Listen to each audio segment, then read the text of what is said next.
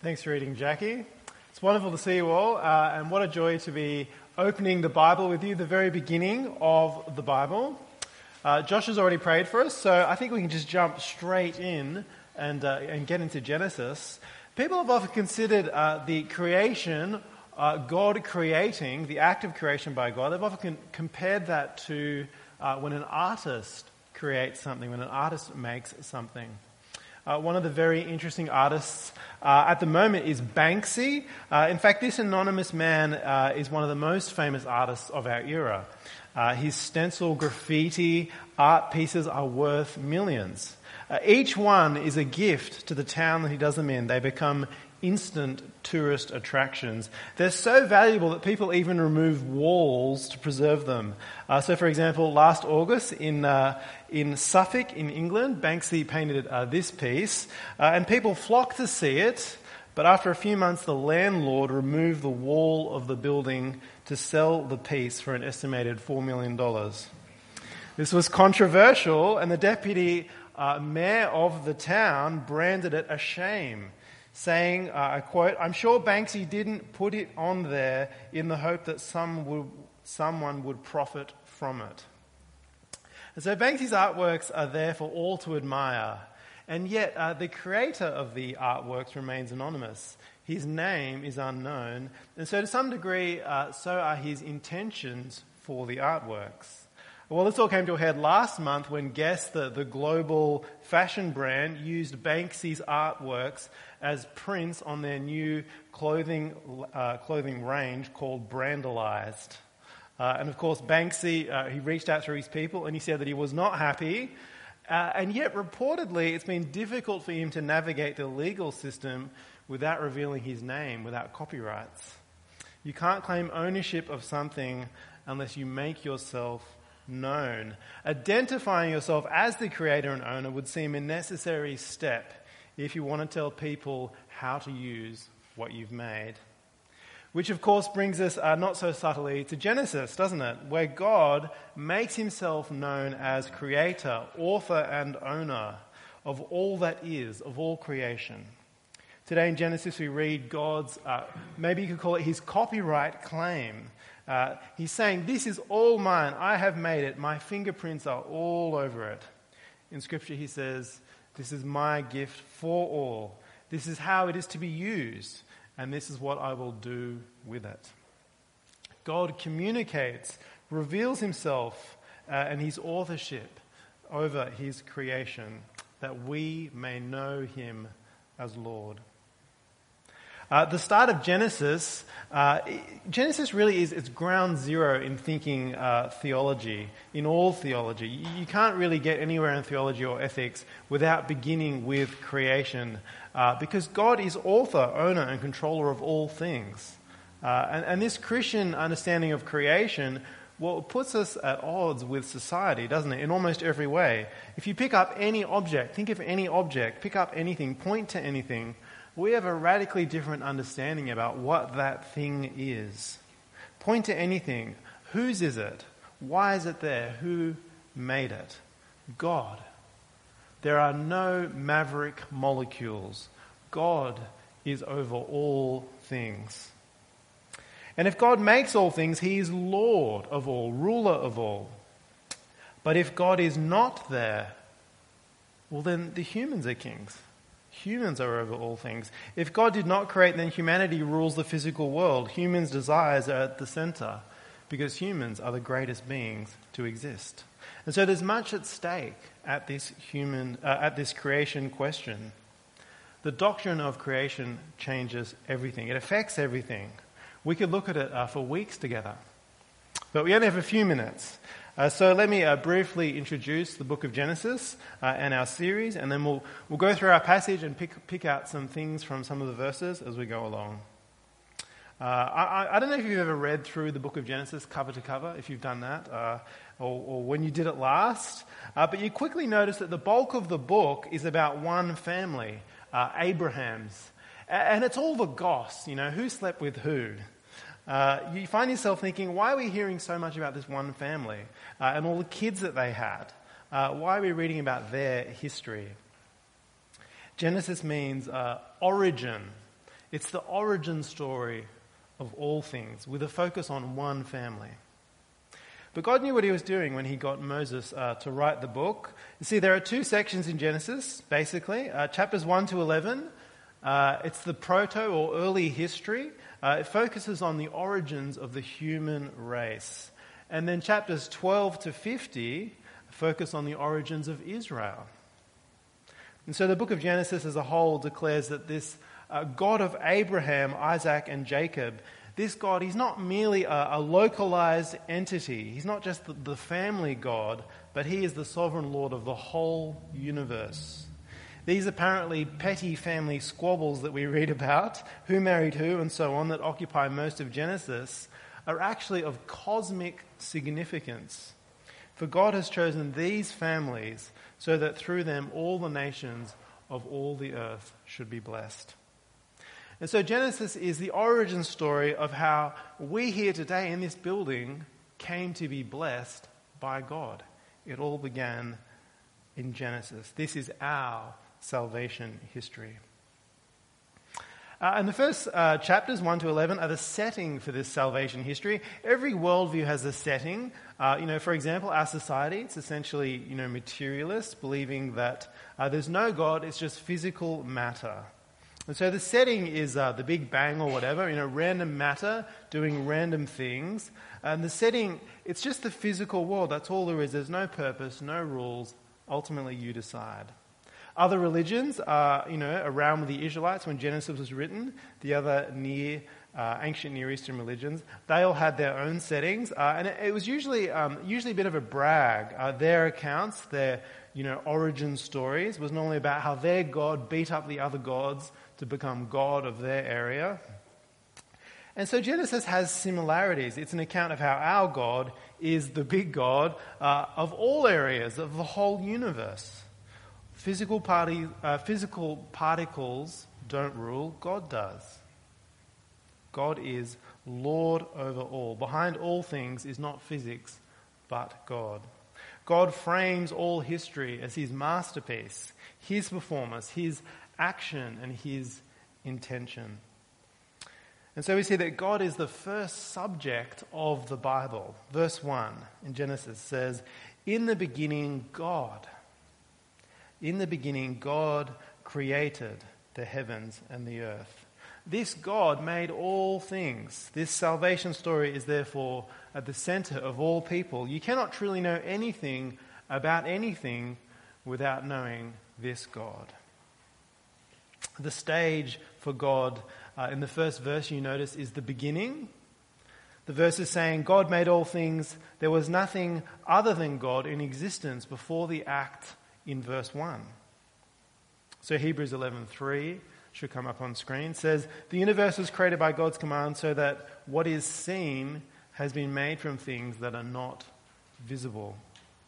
Or John 1:3 says, "All things were created through him, and apart from him, not one thing was created that has been created." So out of nothing, God created all things. In theology, it's known as creation ex nihilo. All the worldviews, every single worldview has a beginning, an origin story. Every superhero needs a good origin story. So for Spider-Man, for example, Spider-Man was just an American teenager. Well, in the beginning, he was just a poor, sickly orphan. But one day, he was bitten by a radioactive spider. And as a result of the bite, he gained superhuman strength, speed, and he could cling to walls and things like that. That's his origin story. Well, Genesis, the origin story of the universe, begins with God saying, verse 1 again, "In the beginning, God created the heavens and the earth." So is verse 1, is this God's origin story? No, God's already there, isn't he? It's the origin story of the creation, not of God. We're told about the beginning, but at the beginning, God's already there. God's already there before the beginning has begun. Every worldview needs a beginning, needs to assume something at the beginning to begin the beginning. Every worldview needs someone or something there at the start, something which is eternal.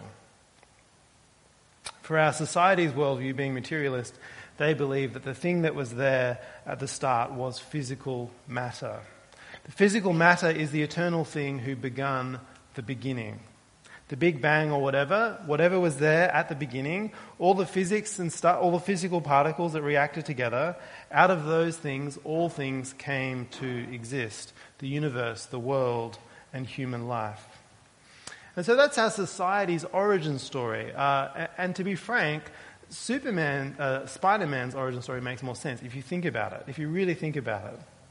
Because in the materialist view, the superhero is the humble physical particle, the matter, whatever it is that was there at the start.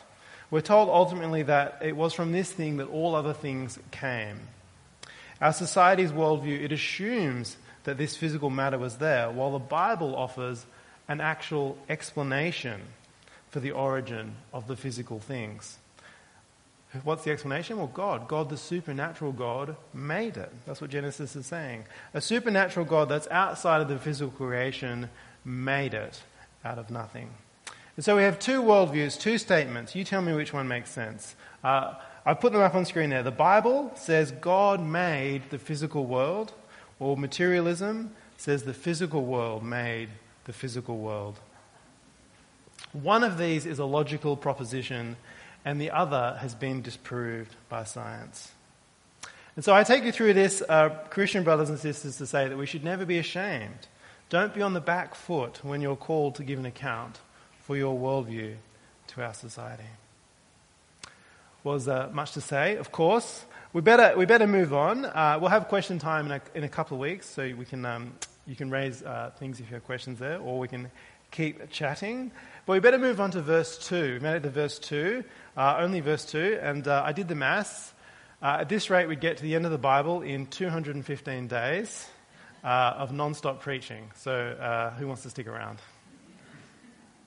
Verse 2 starts, "Now the earth was formless and empty." In the next scene in creation, the earth's formless and empty, dark and watery. And the term formless and empty, it's a statement about its nature as much as anything. It was chaos and chaotic, totally disordered. It's the opposite of what the creation will be when God's finished with it.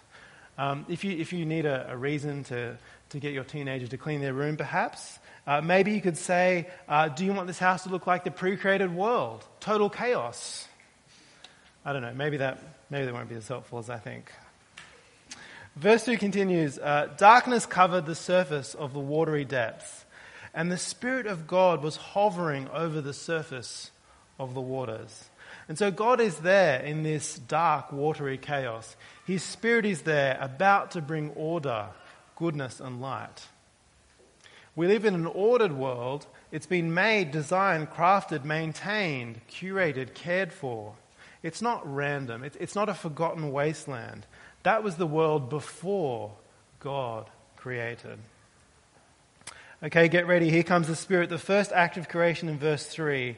"Then God said, 'Let there be light,' and there was light. Let there be, and it was."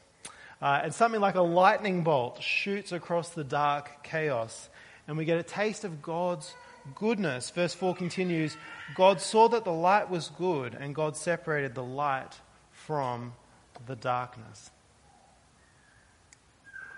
And at this point in verse 4, we see two things about God's work. Firstly, it's good, and secondly, it's a drawing of lines. It's a marking. It's a delineating act. By marking, I mean it's a separating of things, a judging between good and bad, a ruling a line between them. So in verse 4, God separates the light from darkness. Verse 5, he separates the day from night. Verse 6, God separates the land from the water and the sky. And these creative acts, they're defining, they're drawing lines. That's what the word architect means, something like that. That's what a designer does. They define, this will be the bathroom, this will be the bedroom. It can be a study as well, but the kitchen can't be a study. All these, it's deciding this is what this will be, and that is what the designer does. And God, as the maker, owner, has the right to define. Our world, however, in suppressing the truth about God's forgotten this. hasn't it? Forgotten that God is the author and ruler, forgotten this reality. And as you think about some of the things our world doesn't understand about the Bible, these were things that God fixed in place when he made the world. God drew a line and said, this is good or bad. This is an animal, this is a human, this is a man, this is a woman. Sex is to be between a man and a woman. This is to be the head of the house, this is to be the head of the church, this is how someone will be saved. All of these things God has set up as the maker of all things, of creation. All these things are baked in to the creation when God made the world. These are the lines that he drew when he made the universe. They're God's choice. They're done for his good pleasure. They're done as an overflow of his goodness. And this this goodness is the other thing mentioned in verse 4. This ordering and separating is good. They define good. They are good. Last year I was reminded how hard it is to make something good. It's one thing to make something. It's another thing to make something good. And so last year we were having a birthday party for the kids. Nikki needed a cake. And so I said, I'll do that. Too easy. I can totally take care of that. And she did. She questioned. She said, do you know how to ice a cake? Easy, I said. Easy. Leave it to me. I'll handle it. I'll take care of it. And so she showed me what she had in mind. I was to make something that looked like this. I think I have a photo there. Something that looked like this. This was the highly ordered creation vision, a nice buttercream iced cake. This was mine. Absolutely nailed it. Let's just put them side by side. And Josh said, let there be cake, and there was cake, and the cake was not so good.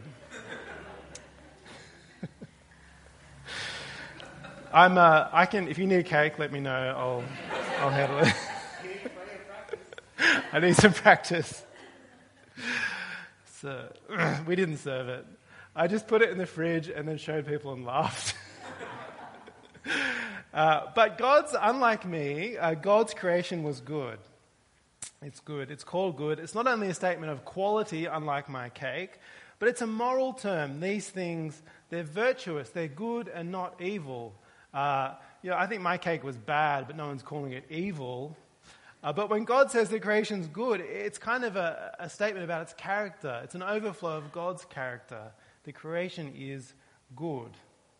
God's goodness is all around us. The trees, the mountains, the rivers. They're beautiful, reflecting God's wonderful goodness. God's arms surround you in his creation. He is so good if you have eyes to see it. If you have eyes to see his light. Because did you notice that the sun has not yet been created in verse 3? The sun isn't made until day 4 in verse 16. And so the light that's being talked about here is very much of God.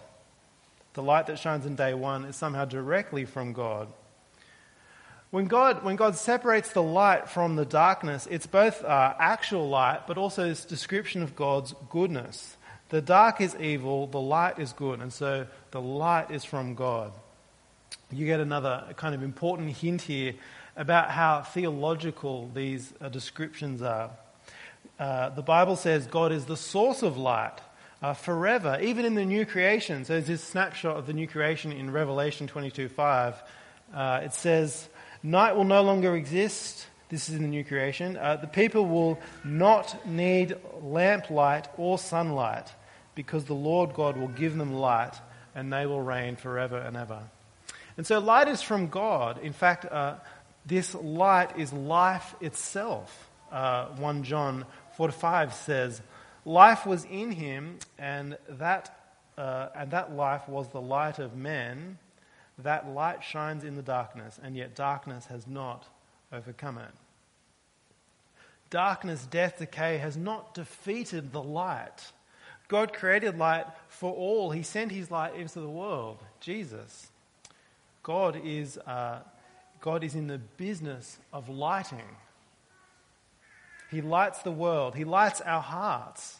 The Spirit of God hovers over the waters, and it said, let there be light, and the light shone. And now the Spirit offers life, giving us life by shining light into our hearts, as 2 Corinthians 4:6 says, "For God who said, 'Let light shine out of darkness,' has shone in our hearts to give the light of the knowledge of God's glory in the face of Jesus Christ." This verse, it always makes my spine tingle, that the God who created, when he shone light in the creation, has shone his wonder into our hearts that we might know Jesus, given us life and saved us. Knowing Jesus is light. Knowing Jesus is life. And so make sure that you know Jesus. But I should return to Genesis. I'll try and stay focused on Genesis. We're at verse 5. Verse 5 says, "God called the light day, and he called the darkness night. Evening came, and then morning, the first day." And so now we have night and day, but we don't have a sun. No sun, and yet the first day. And so you kind of have to ask, what kind of day is this? And there's been much debate about this word day. And look, for what it's worth, my opinion is it's a 24-hour day, 24-hour period. But it doesn't say there anywhere 24 hours. So day could really mean any period of time. And I think that's how we should approach the Genesis text as a whole. Hold on to what it says very carefully, but don't add in our words. If it doesn't say it, don't put it in there. You know, we want to insist on what it does say, but we don't want to say more than it's necessarily saying. And so there's been much debate about the length of the day since the early church. Really good theologians from the beginning have had different views on this because the text simply doesn't say, right? It doesn't say more than it says. The Bible as a whole, fills in some of the details. It won't let us deny certain truths about God's creation. For example, Exodus 20:11 says, "For the Lord made the heavens and the earth, the sea and everything in them in 6 days. Then he rested on the 7th." And so yes, affirm 6 days of creation, but don't add in your own details. Some people believe there's gaps between the days, arguing the creation itself might have taken many, many years. Well, again, it doesn't say that there are gaps, doesn't say that there isn't, so I guess it's possible. We don't have time to go into all the different understandings of the creation account and how it fits in with different theories about how the world was formed. The account in Genesis, it wasn't really written to answer these other specific scientific theories. The question the account is supposed to answer is, who should I serve as Lord? Can I trust him? And the Genesis account does that very well. It answers that question very, very well. But at the end of the day, the Genesis account, it's the only account of creation that anybody has. The words in these verses, they are very accurate. They are true statements. It is a historic account of real events by the one person who was there. As God reminds Job in this great moment in Job 38, he says, "Were you there when I established the earth? Tell me if you have understanding." And so I think we want to read very carefully and hold on to God's account as true. Well, of course, there's much to say about science and the Bible, and Christians need to think very carefully about how we engage with science. If I could give you 3 quick things to remember. Firstly, science is undeniable, right? Testable, repeatable science, there's no question about it. But realistically, much of what is called science is really just theories. Theories come and go. They may or may not be true, and they're often disproved. So unless something's there in front of you and you can test it, it's just a theory. And so much of what people claim to be true based on the authority of science isn't really true science. It's actually more like religion in a lot of ways. Secondly, Christians inevitably have to reject many of the claims made in the name of science as they simply contradict the Bible. So for example, the scientific consensus is that humans are just animals, that we're supposed to have, sex with as many partners as possible for the good of humanity. This simply contradicts the Bible. The Bible, it gives a different account of who we are and what is good. Christians have to reject it. And so if I could be crude, when a scientific account contradicts the Genesis account of creation, I'm not very worried. It doesn't really worry me, because inevitably a Christian has to reject many of the things said by a scientific consensus. I hope that's helpful. Thirdly, the Bible tells us that all people reject God. People are not objective. People are looking to deny God, and they use their intellect and knowledge to justify their rebellion. And so we need to realize that much of what is called science is really just the rebellious heart, frantically looking to deny God as Lord and Creator, ruler of all things. Most of all, they don't want to admit that He rules them. Well, lest I speak beyond my understanding, we'd probably better move on. Let's look briefly at the final few acts of creation in our verses. Verse 9, God creates the land. Verse 9 says, "Then God said, 'Let the water under the sky be gathered into one place, and let the land appear.' And it was so. God created the dry land, earth, and He called the gathering of the waters seas. And God saw that it was good." And just like that, the mountains, the seas, all formed. And it was so, it's just amazing to read. God speaks, and it happens. God made it. Our world is so awesome, and God just spoke it into existence. I think sometimes we forget how incredible this is. These mountains, it all reminds me of a project in the Netherlands in 2011. The Netherlands, if you know anything about the Netherlands, it's that they love cycling and that it's dead flat, which makes training for mountain climbing very difficult, altitude training. They can't do it. No matter, in 2011 they proposed to build a 2,000 metre high mountain, 2,000 metres high.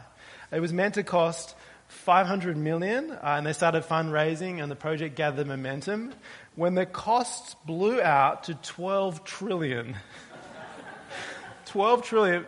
For comparison, that is more than the GDP of every country except the USA and China. 12 trillion. One mountain, and it was absurdly impossible for humans to build. And all of creation, God made, spoke, and they came into existence. And it was so. And the right response to the mountains and all creation is to praise God, is to give Him the glory due as the incredible Creator. Our God is awesome. He is awesome, and He's our friend.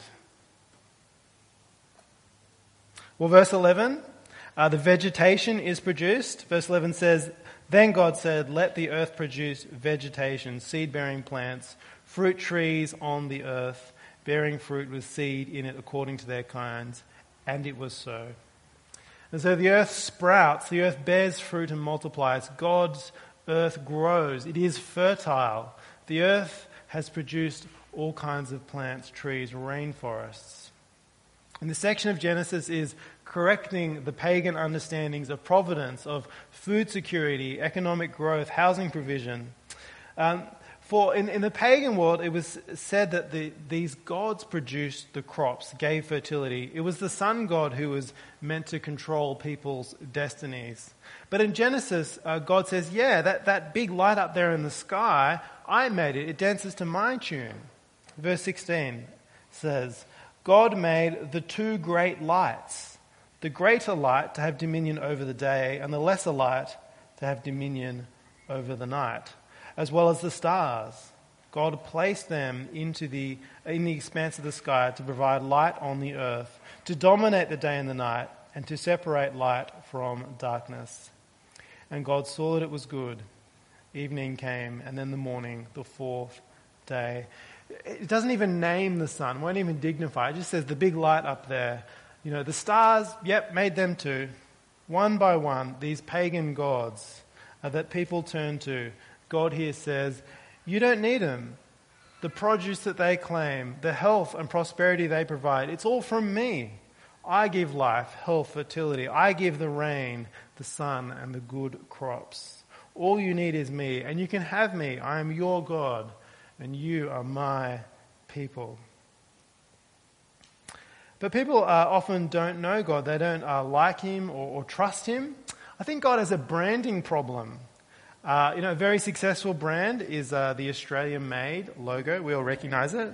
The brand logo has 99% recognition. Almost everyone recognizes it.